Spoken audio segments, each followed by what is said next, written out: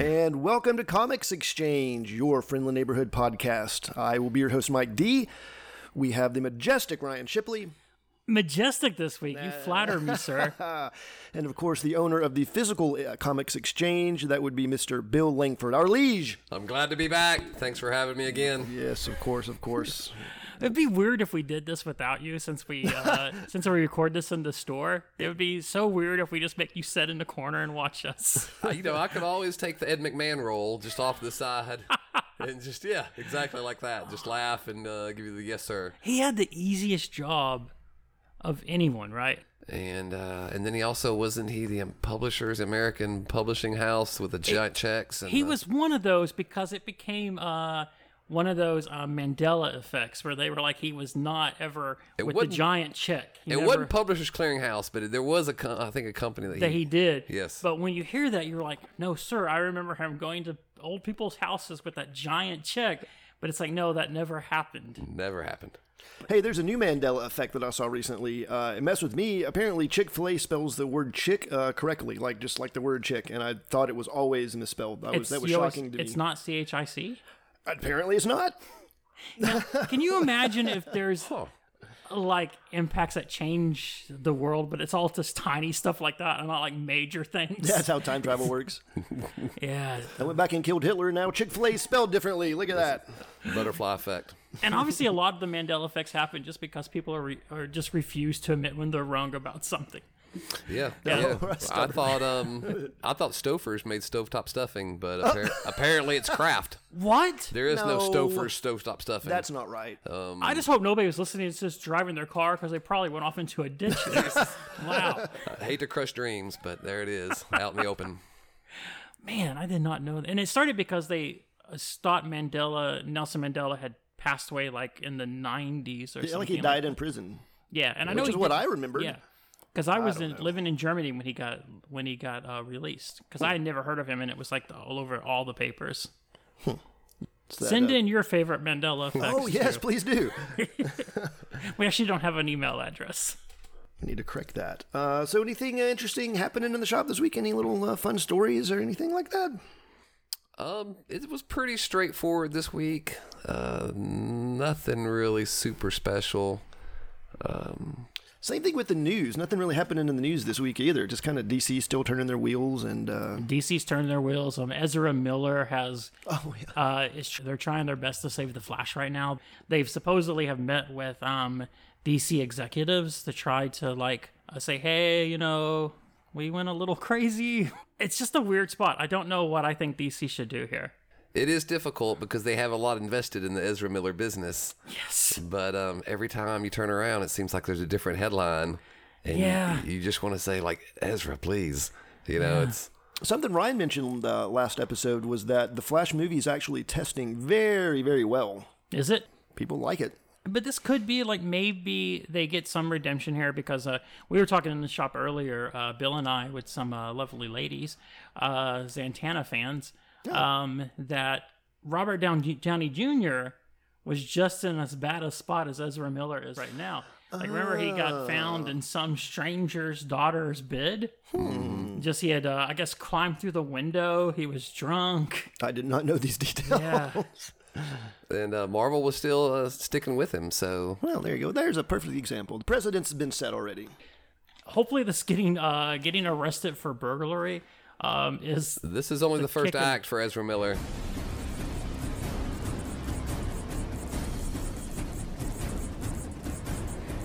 Slow news week. Well, maybe we should take this time to spotlight why it's such a fantastic idea to have a file, particularly at the Comics Exchange. Well, there's benefits, you're not going to miss an issue. What else we got here? Well, there's we offer 20% off discount for all new comics, and that also includes your back issues, action figures, toys, merchandise, t-shirts. And like you said, it's a situation where if you're going to be out of town for a week or two, we're always going to pull the book for you.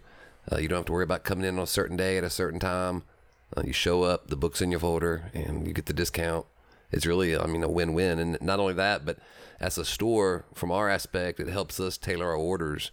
We can look at the numbers of orders that we have on certain books, how many people pre-ordered it in their folders, and then base our store order off that, because most people don't know this, but comics are non-returnable.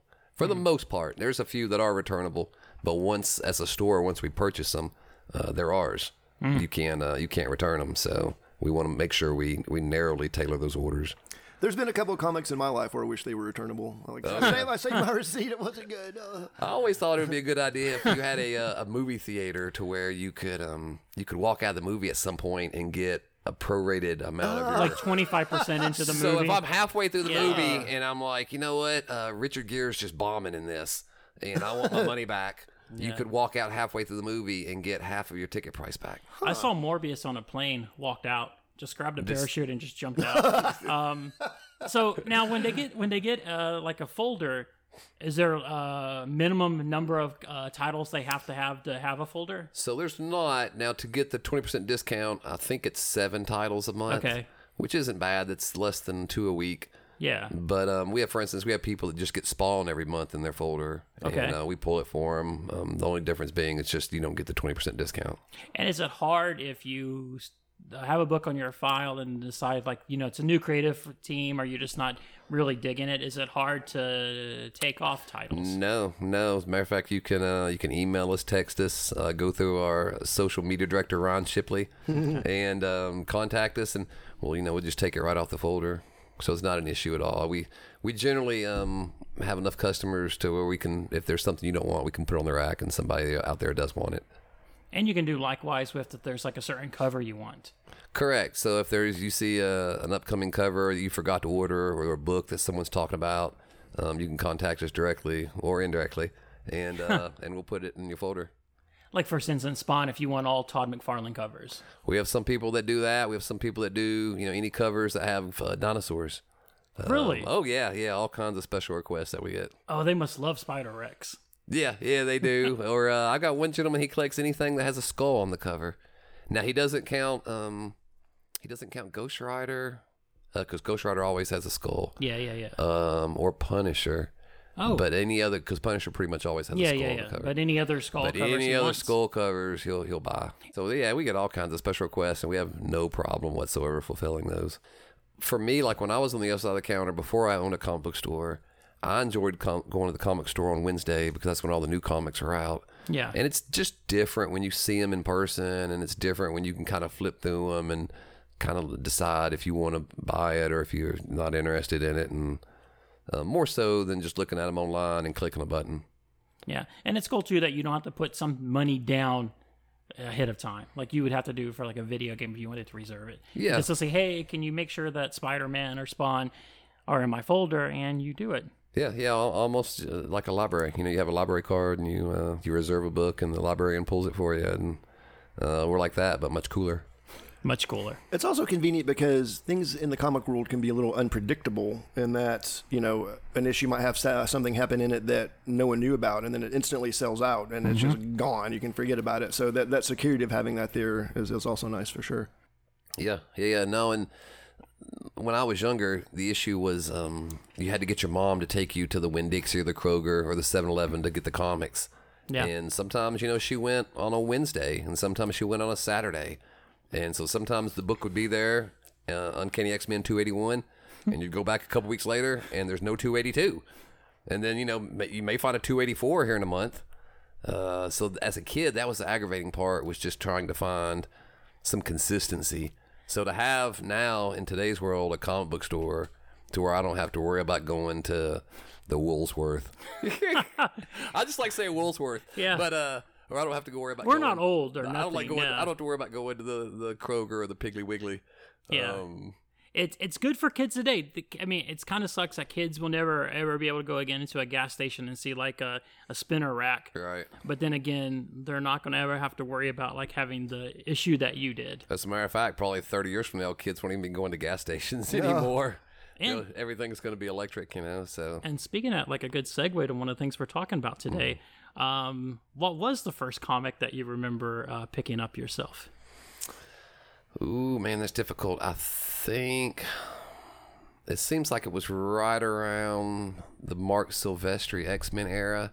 Okay. I'm not positive, but it was probably close to like around the stuff with X-Men and Marauders, maybe like around X-Men 230, 240, somewhere in that ballpark. I distinctly remember buying the Silvestri cover with Wolverine where he was crucified on the Big X. Oh, wow. Yeah. It's a good run. That was a famous cover. Yeah. But yeah, I don't recall exactly which one was the first comic I bought, but I'd almost guarantee you it was an X-Men from the Mark Silvestri run, and it was probably bought at Lane's Market on Saundersville Ferry Road in Mount Juliet, Tennessee. Lane from here owns a market? No. It was an older couple, and they had a Centipede video game, and I would get $1 from my dad. And sometimes $2, and I would be able to go down there and sometimes play a game of Centipede and buy a comic book. Nice. Yeah.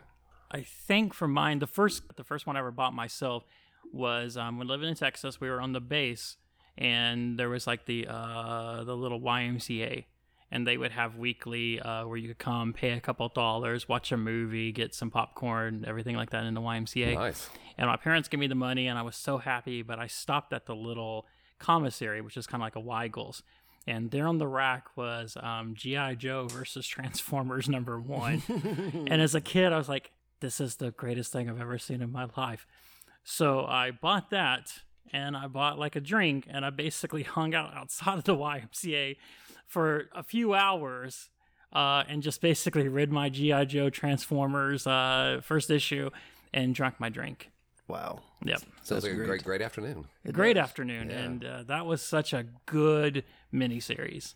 Who ended up winning? Was it G.I. Joe or Transformers? The Reader did. That's a great. Yeah. The Reader won. Of course. I think G.I. Joe and Transformers ended up by the end of it. They got an alliance when they realized, hey, the Decepticons and Cobra, we got to watch out for them. Yes. Yeah. I think that's where Megatron got a new body. They took him out of the gun body and stuck him in a tank, if I recall correctly. Oh, that's really? awesome. Yeah, I guess that would make sense because it would be weird looking just to see somebody transform to a gun and then just fall to the ground. Yeah, it's, for me, I can definitely remember my very first comic, which my grandmother got me. She was really teaching me how to read when I was very, very young, and it was a Green Arrow. For some reason, she got me the Green Arrow comic. Okay.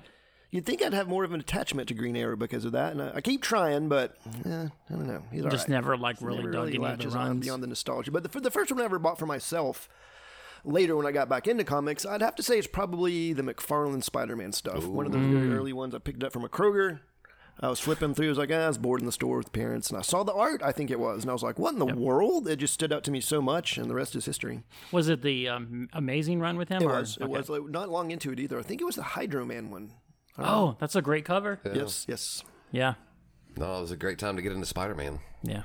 McFarlane does the best Spider-Man. I love his the eyes and the webbing. Yeah. Yep. Yeah, it's famous for the spaghetti webbing, right? Oh, yeah, that definitely. Yeah. I wonder how long it takes to draw that. It's so intricate. Yeah. It may be quicker now with digital, but, right, but back then, yeah, I bet it was time consuming. Copy and paste some webs. And I loved him as a kid, too, because he would hide a spider somewhere on the cover. So it'd always be one of those things where you were trying to find the spider that he did on the cover. Yeah, almost like, what was it, Mad Magazine with the Alfred E. Newmans and the Playboy with the bunny. I think they had the bunny and all the... Yeah. I read the Playboys for the bunny covers. That's what I read them for. I got to find this bunny. It's like a Where's Waldo. I'm going to take this in my room and I'm going to find this bunny. But no, it's because and Gru would do kind of that kind of thing too. Yeah. Like they would always have hidden messages, and I think it was this is the hidden message would be somewhere in the comic book. Yeah, he'd usually work at like some trees or something, or a village shack, or. And thank God this was before the internet. So like every 12 issues or so, in the letters page, they would say, "Hey, here were the." Where it was hidden in the last couple issues. Oh, that's great. So he actually gave the answer. Yeah, because some of those books you were looking through going, it's not in here. It's not in here. I can't see the boat. Dude, I can never do those things. No, I've tried, and I feel like the guy in, was it Mallrats? You know, the kid comes up, he's been trying for like 3 days, and then the little 8-year-old comes up and is like, it's a sailboat. And he just kicks the whole thing down. He's like... What were those called? Magic eyes? Oh, yeah, I guess so. Maybe. I could never do them either. Yeah. I couldn't. I felt jealous. At one point, I decided that all the people who said they could, liars. Yeah. Like, this was my first conspiracy theory. I was like, they're lying. They can't see anything. No, they just want to feel, it's like when you had that friend who's like, I can solve a Rubik's Cube, and you look at it, he's changed all the stickers off of it. It looks You're like, you didn't solve this. You just moved the stickers around. It's insane when you see people that can take a Rubik's Cube in their hand and finish it in like 10 seconds. Apparently, it's a pattern. God, it's still how fast I they do it. know it's still incredible, but it's like 16 left, 4 right, 3. It's like I feel good if I can get the peg game at Cracker Barrel down to like the last 2 pegs or so. It's difficult. Sometimes you're an ignoramus. It's good times. Speaking of Spider-Man, Speaking of Spider-Man, Mr. Ryan Shipley had a great idea as we were putting the show together of the old character spotlight. We're going to shine a spotlight on a character. It's going to change from episode to episode, but we're going to give you our favorite run and our least favorite run from the comics of this character. And we went with Spider-Man today, and I don't know, let's kick that And there's in. a reason why we did Spider-Man for the first one. There is. It's a recurring theme of this episode, I think, old Spidey. Yep. It's because we'll talk about it later, our pick of the week, but yeah, there's a reason why we picked Spider-Man. Not just because I'm a control freak and I pushed for it. I was like, it's Spider-Man. Yeah. And also, everything that we talk about in here has been collected by this point. We may have it in the shop, and if we don't have it in the shop, Bill, you're usually able to order like collected editions. Assuming it's something still in print. If it's in print, Bill can try to get it for you. But yeah, we could have it here probably in a couple days. You probably don't want to order the worst runs, but if you do, maybe get them just to burn them. I don't know. No, that's A statement. Yeah, make a statement. Who wants to kick this off? You wanna go for, okay. Yeah. Obviously, the classic run of Spider-Man that you have to always give props to is the original run, the first 113 issues by Stan the Man Lee. It's insane the amount of characters that was created in those 113 issues. They're collecting a lot of that right now in some Spider-Man, Amazing Spider-Man omnibuses that look really nice. The paper is really good. And that first run does have my favorite story. I think it's issue 33 and 34, where the building has collapsed on Spider-Man. Classic. I think they've kind of paid homage to it in the movies. I think that was like the first comic I can remember reading, like a reprint of that, and just like being freaked out for Spider-Man. Yes. I really liked, I'll just do one more run here. I really liked, Mark Millar is not a writer I always dig, but he did a 12-issue Spider-Man story back in the early 2000s. I think Terry Dobson was on the art. He did, yeah. Really? Yeah. But it was basically Spider-Man kind of fighting through all his villains. It was Marvel Knights, wasn't it? Marvel Knights, yeah. Really good story, gorgeous art. I forgot who the second art. I thought there was 2 artists on the book. But yeah, it's a really good Spider-Man book. No, I do recall that one. That one was fantastic. Yeah. And Terry Dobson doesn't do a lot of like work anymore, does he? Does him and his wife? They still occasionally do Okay. work, yeah. They do a lot of covers. More covers than interior. Yeah. But yeah, no, that was a good book. No, that was, and then what was your least favorite run? Least favorite run is J. Michael Straczynski's run. The worst story to me, it also had the art by Mike Deodato Jr. I don't know if I'm pronouncing that correctly. Deodato? Yeah, there was a storyline where they retconned it to where Norman Osborn had kind of blackmailed or forced Gwen Stacy to have sex with him, and they had children. It's the worst story. J. Michael Straczynski also brought us the Spider Totem, and I just do not care for the Spider Totem nonsense. It was an idea because you hadn't really thought about most of Spider-Man's villains being from the animal kingdom. Yeah. But yeah, I agree with you. Maybe it's just how it was done. And it didn't really progress anywhere. No, and I like J. Michael Straczynski when he's writing stuff that's not licensed. Like I loved Rising Stars. Mm-hmm.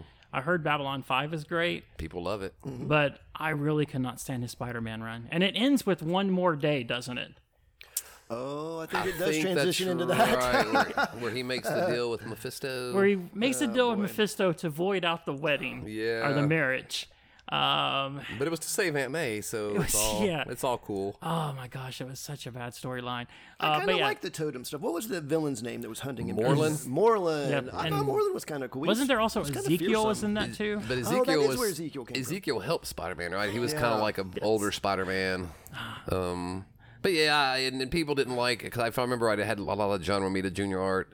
Right. Yeah. People really didn't care for at the time. Worst run. Thankfully, everybody's kind of forgotten about the Goblin Twins. Right. Yeah. They've kind of been discarded to the dustbin of history. Thank God. Well, for me, and I want to echo. First of all, I want to echo Ryan's sentiment about the Stan Lee, John Romita Jr. and Steve Ditko Spider-Mans. You had a period there.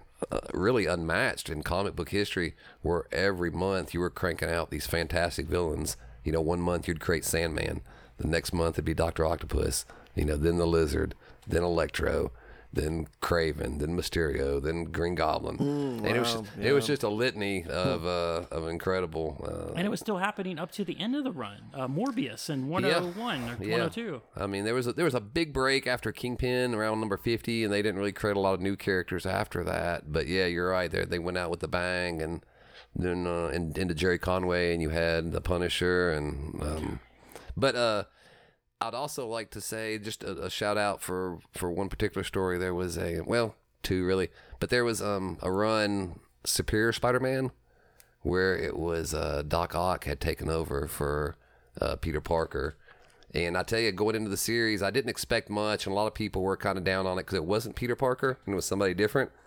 And initially, the fans were skeptical. But as the story played out, it was kind of cool to see Spider-Man in these situations. You'd seen him in a dozen times before, but it's not Spider-Man. And then there was also a series of Spider-Man, I think it was Startling Stories.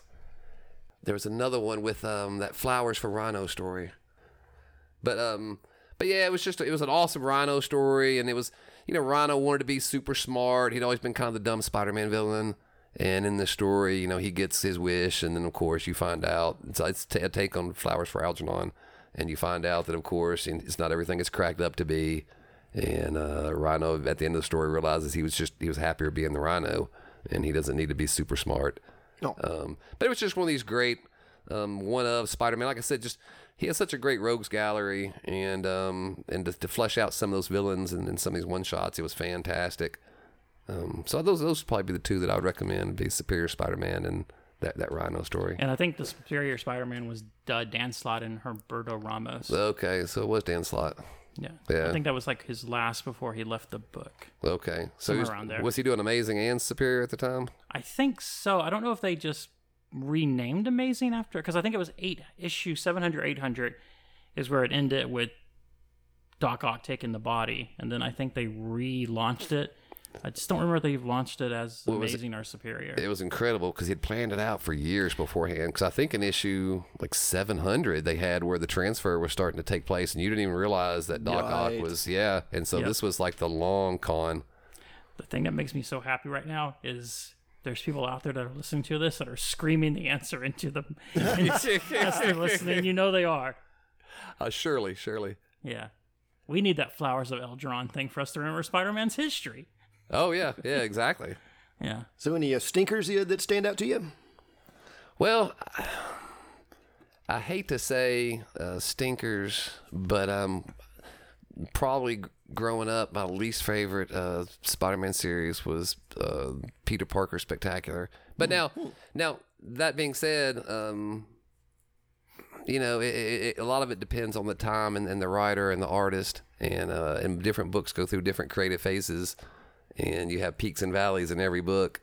But to me, I was more interested in Web of and Amazing Spider-Man. And Peter Parker, I mean, it was a fun book. It focused on a lot of the secondary characters, and it wasn't so much. But when you're a kid on a budget, if you buy a Spider-Man book, you want Spider-Man in it, and not so much J. Jonah Jameson and Peter Parker. Right. But like I said, I don't really want to diss any Spider-Man run. There's been merits to pretty much all of them, but that would be one that stands out from my childhood. The Tombstone, when Tombstone was harassing Robbie from the Daily Planet. There's that, and and the Cloak and Dagger, and it was more of the, like I said, the kind of the B and C list characters, and which would be cool if I could afford all the Spider-Man books at the time. But when you're working on a $3 budget, if I buy a Spider-Man comic, it needs to have Spider-Man in it. Yeah, that adds up. I'm going to go with something I mentioned earlier, that McFarlane run with McElhaney, I believe is how he said his name, up until when Bagley took over the art. That whole run, that was just so cool to me. That was me kind of getting back into comics again after being in it as a little kid, and it felt fresh. There's just something about that McFarlane stuff that felt very of the moment of that time period, and very forward thinking with the art. I just absolutely loved it. It felt fresh. It felt like it was, for me almost, I guess you could say. Right. That was really cool. And it really left a legacy. I mean, people still draw the webs like that, and when people see those big giant eyes, they think of him. So that's really cool. Yeah. Yeah. And not to sound too cliche, but I was never much into the Clone Saga. It just felt creatively bankrupt. Okay. It just seems like they'd lost their steam and were just throwing stuff at the wall. It just didn't feel like there was much inspiration there, I guess you could say. So that one didn't do much for me. It's been kind of interesting seeing how many people have come out of it now loving Ben Reilly. Right. That reminds me of the Star Wars prequels. Back then people hated it, but now there's a certain nostalgia for it from those certain people of that age. Yep. Yeah, it's weird when some people come in the store and if they're of a certain age, Phantom Menace is their favorite Star Wars movie. Really? And yeah, no, I say the same thing. Do they still get to do subscriptions or folders through you, or do you kick them out? No, it's not a deal breaker. Okay. Yeah. All right. So you're okay with the Jar Jar Binks I fans. usually draw the line at something like Deuce Bigelow. That'll get you kicked out real fast. Any Rob Schneider film. And it was so good that they made 2 of them. They did that somehow too. that movie made enough money. It wasn't good, but it made enough money that there was 2 Deuce Bigelow movies. Yeah. Like they said, we need more of this character. Deuce. One word, cocaine maybe. I don't know. It's hard to figure out. I guess there was lots. It was the early 2000s maybe, or late 90s, and it's crazy time. Night at the Roxbury was going on, and but it was a different time back then. Oh yeah, they did so many SNL characters. So many. Pat got a movie. Pat got a film. It's like a one-note joke. Yeah. Yeah. So have you ever kicked anybody out of here? Has anything come up where you're like, get out of here? Yeah, it's only happened maybe once. Usually, my line is, "You can say goodbye to me or hello to a cop." Oh, and that usually turns them around and they walk out the door. I have had, I think, one person, and I think it might have been more a situation of mental illness, sadly, right. where he was going up to a customer and ask him to hold his baby. Oh. And it's just it was real awkward, and the gentleman he was in here with like 2 or 3 kids, and so I just politely asked the gentleman to leave, and so there hasn't been any nefarious situations. I think maybe once or twice I had to tell someone not to come back in for stealing. Oh. But, that kind of makes sense. Yeah. But as far as like physically asking someone to leave in the moment, not so much, luckily. If somebody stole the JMS run and I saw them stealing it, I'd be like, they're going to pay for this in their own way. It's in a karmic sense. Yeah. That's so weird. When somebody asks you to hold a baby, you just gotta. Yeah, and it's weird because he was using like a fake foreign accent. Like he was like, "Hey, can I hold your baby?" Oh. Yeah, I mean, it was real obvious too. He studied the Mario games to nail his accent. But like I said, once I asked him to leave, there's no problems. He left. That's good. Yeah, He's like, maybe next door they'll let me hold a baby. he just wanted to hold a baby. Never give up on your dreams. We've all got our specialties here at Comics Exchange. In fact, I was dubbed the collector over on Ryan's other show. You were, BFK, yes. In regards to toys, I've got a couple. I've got a few, and we're going to use that here at the podcast to do a toy spotlight. Dun dun dun! Toy spotlight. Fantastic. Great. And I would like to talk about the Todd McFarlane DC Multiverse figures. Okay. Oh, those are great. They're great. They're. I wasn't sure at first because McFarlane in the past has had his issues with some quality control maybe, and some limited articulation, but these have just been spectacular, and he casts a wide net. I mean, in some cases we've gotten alternate versions from specific stories that we haven't even seen the original version of the character with, like Wonder Woman, for example, and there's a huge output for these things. They're available at retailers like Target and Walmart, preferably Comics Exchange or other local shops that you can buy them from. Always try to do that out there in the world. Find your local comic shop and support those guys, much like Comics Exchange. But Comics Exchange. No. He's got a fantastic line of sculptors too. The people who sculpt for him, and he's always been known ever since McFarlane was doing, I guess, Spawn figures. Really, he's always been known for having the best sculpts in the business. But like you said, his problem was more in the articulation department. They were almost like little plastic statues that you could barely move, and they broke a lot. But here now, it seems like the DC figures, he's really focused on much better articulation. They don't seem to snap as easily. The paint jobs are immaculate. The sculpts are phenomenal. He's really, really, and if anything, if you remember how toys were in the 90s, they were kind of lame. Like when we were kids, you had like 5 points articulation, the arms moved, the legs moved, and he really enforced everybody's toy game to kind of come up to par and to match his, because he was just killing it there with the Spawn stuff for so long. And you noticed once he did that, it seemed like everybody's toys got a lot better. It really did. He set that standard for the sculpting. It didn't just look like a toy for kids anymore. It started to look more like the art on the comics pages, and he really did influence everything that came after, by all means. Yeah.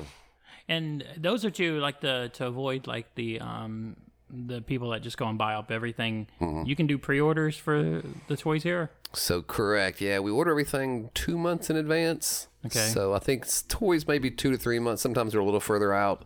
But yeah, we pre-order quite a few toys, and we have people that order Marvel Legends, McFarlane toys, Mezco 112s, Hot Toys. I guess with the McFarlane toys and the Legends, it's better to do it that way because usually they're Build-A-Characters in there too, right? Yes. So correct. Like for instance, the latest wave we got in, I think, was from Thor: Love and Thunder. It was the Build-A-Korg wave, which the Korg is fantastic if you get a chance. But yeah, so what they do is they will include a piece of a larger figure. They'll break it into 6 pieces, and they'll include a piece in each of the 6 different Marvel Legends in that series. So it kind of Pokemons you to where you want to catch them all. And you're like, well, you're incentivized. You're like, well, I've already bought 4 out of the 6. Yeah. So if I get 2 more, I can get both the legs and I can finish them. And so it's a sales incentive, but it's a great sales incentive because as a collector, it gives you an extra figure, and it's usually a larger figure that will scale up to your smaller 6-inch figures. Yeah. So like the Build-A-Figures, it's usually a figure like a Sentinel or Apocalypse. But yeah, it's a larger figure, and for I think the Love and Thunder wave, it was awesome Korg. Huh. Hey, who started doing the Build-A-Figures first? Was it Hasbro with the Marvel Legends? Was that where that started? I think did Toy Biz? I don't think. I can't remember if Toy Biz did. I think they were still doing including the comic in the back. But I think you're right. I think when it switched to Hasbro, they started incorporating whoever's idea it was. Surely got a raise. There's no doubt about it. Yeah. Because now you see it all the time. You see Build-A-Figure pieces. And I guess the reason too it's good to get it through you is like there's typically at least one of the figures that's kind of less made. There's like a character that they don't make as many of. So like you could have like, I got 5 of the 6, but I can't find the 6 part anywhere. Right. So if you get it through you, you're guaranteed to get the 6 if you order like a box, right? Right. Sometimes they'll do, and I think it's called short pack, and they'll short pack a figure. And so, for instance, you'll have a case, and there'll be 2 Luke Skywalkers, 2 Darth Vaders, 2 Obi-Wans, but only 1 R2-D2. And so the R2-D2 is the short pack. So a lot of times people pre-order exactly for that reason. Like you said, they want to make sure that they're guaranteed that they get, the main figures, but also that short pack figure. Yeah, the short pack is usually like the deep cut character. I mean, R2-D2 is obviously not a deep cut. No, yeah. Like usually it's like Sleepwalker was in one of the last Marvel Legends. Right. A lot of times it'll be kind of like a like Spider-Ham or a Full Killer or, like you said, kind of a D-lister. No offense to Spider-Ham. I'm glaring at you right now. I can tell. And if people order through you, if they have folder, they also get the 20% off those figures. Correct. That's awesome. Yeah, which on figures makes a huge, because figures have gotten so expensive, as you know. 20% makes a huge difference. It does. Yeah, you're talking about like $5 off, $6 off a figure. And I've got to recommend the pre-orders personally because these days, I mean, with gas being what it is, driving around from Target to Walmart, it really gets old. There's no Toys R Us, so you're really just rolling the dice out there these days. So if there's something you care about, by all means, get that pre-order in. I tell you, let me ask you, why do you think someone doesn't open like a dedicated toy store? And it doesn't even have to be like as wide and varied as Toys R Us, but a store that carried both vintage and a decent selection of new toys, I think would do well. But it would be probably a very limited audience. You think so? Because Toys R Us seemed like they had a broad audience. Toys R Us also went bankrupt. They did, but they had those huge, massive stores. I'm just thinking maybe more of a kind of a boutique style store where it's something about this size, like 3,000, 4,000 square foot, but just strictly dedicated to toys. I think that the torch has been passed to independents, places like this. Yeah. I went to Nashville to see SummerSlam recently, and we visited 3 dedicated toy shops that were independent. Oh, wow. I think video games really ate into the popularity of toys. Unlike Toys R Us, you've got dolls, you've got bikes, you've got whatever, fidget spinners, whatever the big trends are. But action figures, I really think, bit the bullet from video games big time. So it has become kind of niche in a way. You don't have kids these days getting excited about the new Star Wars toys so much, or Indiana Jones, or whatever. Can't you buy action figures at a GameStop? You can, but I think the audience is a little Yes. older. I think it's more, people in their 20s, 30s, our age. Yeah. Okay. But typically, like GameStop, in the store, you're only going to find really Funkos. I mean, you'll find some. What's the Star Wars Legend series called? Black Series. In the Black Series, they'll have some of those. But they have some exclusives every now and then. Do you find a lot of toy collectors coming in? Oh, yeah, absolutely. That's why I was wondering, if a dedicated store might not do well, because I noticed, especially an uptick when Toys R Us closed down, because at that point, I think you really only had Walmart and Target. So anything that they didn't peg or they didn't carry, we had people come in looking for, or even stuff that they carried, but they had been wiped out by speculators and resellers. People would come in the store looking for those. Now, when people come in to sell toys, have you come across any cool toys recently? So I buy a lot of toys. It seems like the stuff that I focus on now, I get a lot of people that sell stuff out of package. Oh, okay. Which is kind of cool, but it's hard for me to resell out of package stuff. But I bought a toy collection a while back, and to be honest with you, I didn't think there was some out of package stuff, and I didn't think it was going to be very valuable. It was some stuff from Dungeons and Dragons, the Saturday morning cartoon. Oh, really? From back in the 80s. Oh, wow. Okay. And a bunch of Doctor Who action figures. And had a bunch Like out of package. Out of package. And Yeah. I bought the entire collection. This stuff was out of package. And I ended up sticking it on eBay, just figuring, well, I want to get rid of these loose toys because I don't have any place to put them in the store. Yeah. And the Dungeons and Dragons stuff, within 30 minutes, I had 2 people contacting me wanting me to end the auction early. Which, for any of you eBay sellers, let me give a piece of advice. That's the first sign that your auction's about to blow up. Yeah. Because what they'll do is they'll try and contact you when you're in the auction early for a cheap price because they've seen so many of these auctions. They know your auction's about to go for a lot of money. And if they can preempt it by getting you to end the auction early for them, they figure they get a good deal. So once I got 2 offers like that, I was like, oh man, it's on. And it turned out in those D&D figures, I had a 3-headed dragon called a Tiamat dragon. Yes. And the Tiamat dragon was only available mail order. Oh, wow. Yeah. And so in the 80s, you had to, I don't know, eat 4 boxes of grape nuts or whatever. Whatever the thing was, how they incentivized you to get the box lids and mail it in and wait 6 to 8 weeks, which felt like 6 to 8 months when you're 10 years old. Yep. But yeah. And so in the same way with the Doctor Who figures, they turned out to go to a gentleman in Australia. They were very rare. I had like crazy, like different colored Daleks and canine units and like 5 or 6 different doctors. And but yeah. So it's crazy the stuff that you think sometimes isn't going to be worth anything will turn out to be the most valuable stuff in the collection. Yeah, and I remember that they used to do that with G.I. Joe. I think you collected the battle points. Oh, yep. And then you could send them in for, I think it was Sergeant Slaughter. Yeah. William Perry, the Fridge Perry. Yep. And he came with like like a spiked football, like on a chain, like it was almost like a nunchucks. I think I forgot about that. Yeah. I wouldn't want to get hit with that, by the way. Ow. It's amazing. Well, you may have noticed if you listened to our first pilot episode, it was a little loosey-goosey. We were just getting to settle in and let you guys get familiar with us, but we're going to rein it in a little bit with more recurring segments. Another segment we're thinking about doing regularly is the Book of the Week. Yes. And we're also going to be asking if you like this podcast and you want to be on it. Comments, like let Bill know. We would love feedback, any feedback. We're going to start bringing, we're going to bring in people. This is your podcast. Yeah, if you have ideas, we would love to incorporate them in the show. So definitely let us know. Yeah. And some of you will be on the show. You'll be sitting across from us. Oh my gosh. Right. Yeah, it's nerve-wracking. In the hot seat.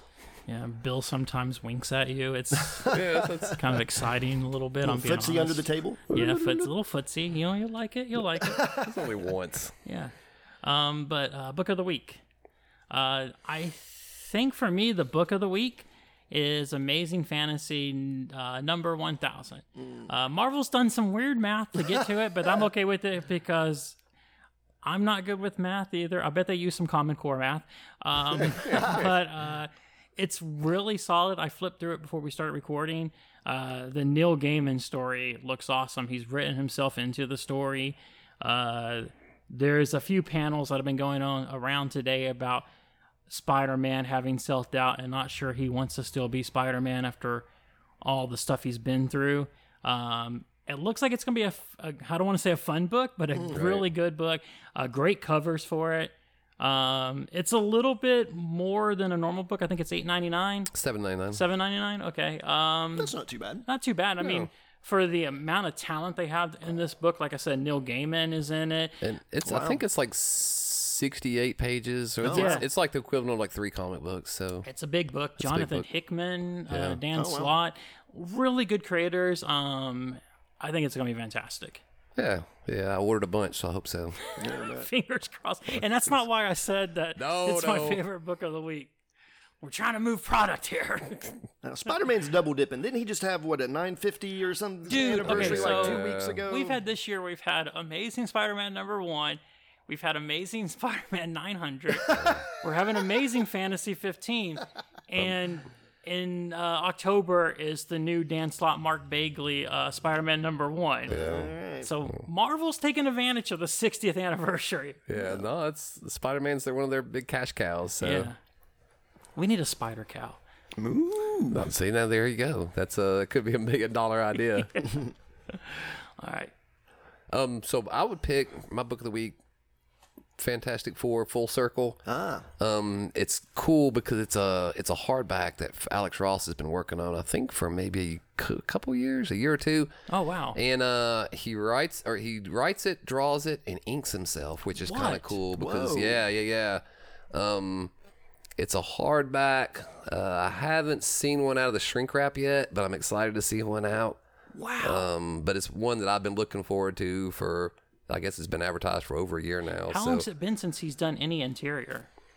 Oh man, it's been a minute. Yeah. Wow. So I know he did some of those prestige books like Superman, War on Crime, or and that's or been War a on minute. Hunger. Yeah, that's been a while. Yeah, but he doesn't do a lot of interiors. Wow. So He's just basically been doing covers. Yeah. I'm going to sit out here just being Owen Wilson for a minute. Just some wows. No, it's incredible because if you've ever seen his artwork, it's all painted, and a lot of times he would use models, and they'd dress up and he would paint. But yeah, this is something that Fantastic Four fans and Alex Ross fans have been looking forward to for probably over a year now, and to see it finally come out, like I said, it's really exciting. And what's the cost? $24.99. That's not too bad. Yeah, and I think there's 2 versions. I think $24.99, and it's a hardback, and okay. And I think there's a $40 one where it's maybe in a slip case also. Okay. Yeah, but yeah, that's probably my book of the week. And hey, 20% off if you have a 20% off. Yeah, that's fantastic. That's $5 off. Yeah. What about you, Mike? What would you pick for this week? I always like to get the word out there about Wonder Girl. I think this is a series that's kind of flying under the radar. People who know how great it is. I came across Yara Fleur in, I think it was Future State. Mm-hmm. I'm not sure what it was. Just came across maybe a random issue, and I just thought it looked great and read it. And I've been a fan ever since. It's a great comic. It's very consistent.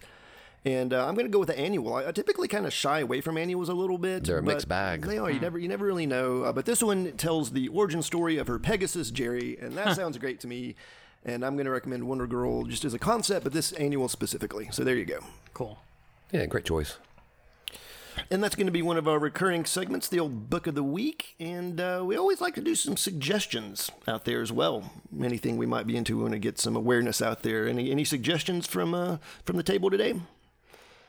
I would probably suggest the new, and I think we're going to talk about it next podcast, but the new She-Hulk show yes. on Disney Plus. I've heard nothing, just in the comic store, I've heard nothing but positive about it, and which is weird because there was some negative talk when the show was announced and the casting was announced. So, and I know fans can be kind of particular with some of this stuff, but once you see the finished product, that's usually kind of the proof is in the pudding moment. Yeah. And the feedback on both that, and let me give a shout out to Sandman also. Yeah. The feedback on both those here in the store has been nothing but positive.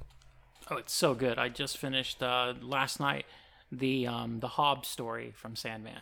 Oh yeah. And they do it so well. They do the episode is the first half is introducing death, and the second half is the Hobbs story, like going through the centuries of him meeting up with Hobbs in the inn. Yes. And it's phenomenal. They do it. It's so from page to screen. It's fantastic. I'm so excited that people are going to get introduced to the Endless, and I hope people just don't immediately pick Death as their favorite one because there's so many other cool siblings in that family. Yeah. That's true. But Death is of course. Who's your favorite? She's awesome. I kind of like Delirium because she's always just a little bit off kilter. Yeah. And she seemed relatively harmless, but of course, they focus so much on death with the miniseries High Cost of Living and Time of Your Life that she has more back material, so it's easier to get into her. But yeah, and I always kind of like the art direction on Delirium, like just the way they drew her, and right. There'd always be like these little fantastical things around her, and it's just kind of a cool design also. But yeah, I like them all, but if I had to pick, it'd probably be Delirium. I'm going to pick this week. I watched the first 2 episodes. If you're into sports at all, there's a documentary series on Hulu called Welcome to Wrexham. It's about when Ryan Reynolds and I can't think of his name right now, Mac from Always Sunny in Philadelphia, where they buy a soccer team from Wales. Wrexham AFC, I think, is the name of the team, and it's basically the documentary of them buying this league, buying this team, what the team means to the town. The town's basically been I forgot relegated down. Yeah. And relegation can really hurt a town because football is very, very big. Right. It's just like football in Texas, I guess, is like how big it is like in Europe, the soccer for us. But it's about this town and their hope that these 2 guys from Hollywood can bring in the attention and the excitement that the town needs to get their football team thriving again. It's a fun documentary. I don't think you need to know much about soccer because they do a really good job in the first episode talking about regulation and how they kind of put it with the Yankees, where like if you just have a bad record, right, you basically start sliding down from the professional down to the AAA for us to the minors to basically where you could be like playing against high school teams. So is it a legit documentary or is it like a mockumentary? No, it's legit because they really bought this team. They really bought the team. Yeah, they had something where they had to get 75%. The town owns the team because they've had really bad management after years like of being zoned. Green Bay and the Packers because Green Bay owns the So they had to get 75% of the town to agree to let them become owners to buy the team. And the first episode is basically them preparing their pitch, setting up like the town, the team, and everything like that. And it looks like they're coming from a good place. Like Ryan Reynolds is already like more than just an actor. He has like a vodka company. He's got a mobile phone company. So he's like putting his Deadpool money into different. Look at Wade Wilson. Yeah. But it's funny part because Ryan, for the guy from Always Sunny, says, I have TV money, but I'm going to need to do this. I need a partner. I need somebody that has movie money and superhero movie money at that. Yeah, so it's pretty good. It's I think like 6 or 7 episodes on Hulu. Hulu? Okay. Yeah, welcome to Wrexham. Yeah. You guys have strayed away from specific comic books on your suggestions. I think I'm going to go with the video game myself. Nice. I'm going to go with the Teenage Mutant Ninja Turtles Cowabunga collection. Oh, yeah. Cowabunga. I think it's, I want to say 16 games? I think that's right. Right around 16, starting all the way back with the original NES game. Have there been that many Turtles games? Oh, there's more than 16. Yeah, there are. Really? Yeah, absolutely. Okay. It's got that. It's got the original arcade game and Turtles in Time, which everybody remembers and loves as 4 players. It's got the Game Boy games. It's got Super Nintendo games. It's got a fighting game I didn't even know came out. Oh, wow. Okay. Yeah, so it's pretty comprehensive. It cuts off, before Nickelodeon got it around the 2000s, but it's got so much fun stuff in there. Stuff I've not even played, so I'm looking forward to digging into the Teenage Mutant Ninja Turtles Cowabunga collection. Cowabunga. I think it just came out today. It did, in fact. Oh. Did you already pick it up? I did not. I'm going to grab it when I get home. I think it's at a good, reasonable price, too. Yeah, it's not especially for that many games. Yeah. Oh, and it's for like every system, too. Every system that exists is out there, I think. Yeah, I remember as a kid watching where you pick up a foot soldier and throw them at the screen. Yeah, that's and great. going, it's never going to get better than this, guys. This is the pinnacle of gaming. Yeah. Hey, what's everybody's favorite turtle? Michelangelo.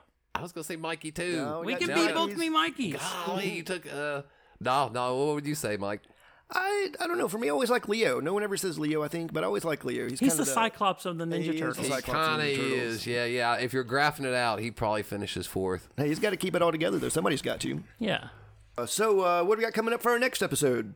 The She-Hulk review, right? We're going to review the first 3 And episodes. we're going to have our first guest on the show, Oh, we have a right? guest. Correct? Do we have to dress up? Well, I mean, more so than now. I mean, I'm already wearing the tuxedo shirt. You do look dapper. It's I'll bring the top hat next week. But yeah, I think and Mike, you have a special relationship with this guest, don't you? I do. We go back a little ways. We're good buddies, you might say. Do you want to reveal now who our guest is, or do we want to wait? Let's wait. Let's Okay. let it be a surprise Looky for all the there. people out there in the listener land. Our very first guest. Talk amongst yourselves who you think it is. But is it Michelangelo from the Ninja Turtles? It's Leo. Mikey's got 2 votes. Leo's got 1. All right. Well, we'll also have all sorts of good stuff like the character spotlight, the toy spotlight, the book of the week, all kinds of stuff we're trying to get going here for you guys. I don't know. I guess we're pretty much wrapping it up today. We've hit everything on the list. Yeah, I'm so thankful we're wrapping up because we don't have the air conditioning turned on right now, that's true. and it's getting hot. This It is is the a little warm. sacrifices we go through for the listeners. I just want the listeners to know the sacrifices we make for them. It's difficult, but we're willing to put up with it. Exactly. Well, I'd like to thank everybody out there checking out the show. I want to thank, of course, Mr. Bill Langford for giving us a shop to record in. I'm Mike D, I'm Ryan Shipley. And I'm Bill Langford. and we will see you in the funny books. See you later, guys. Bye.